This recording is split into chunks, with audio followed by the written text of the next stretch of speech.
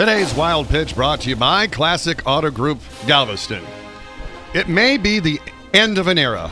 Dean, can we have the sappy memory music? The end of an era music? Yes, the end of an era music, please.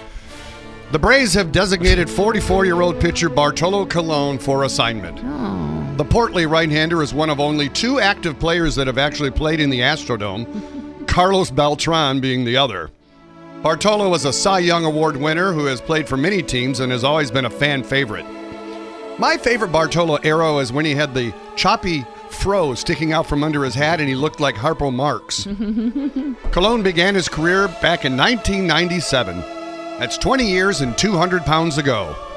So unless someone picks him up, don't do it, Astros. We say farewell, Bartolo, and thanks for the memories. That's today's Wild Pitch.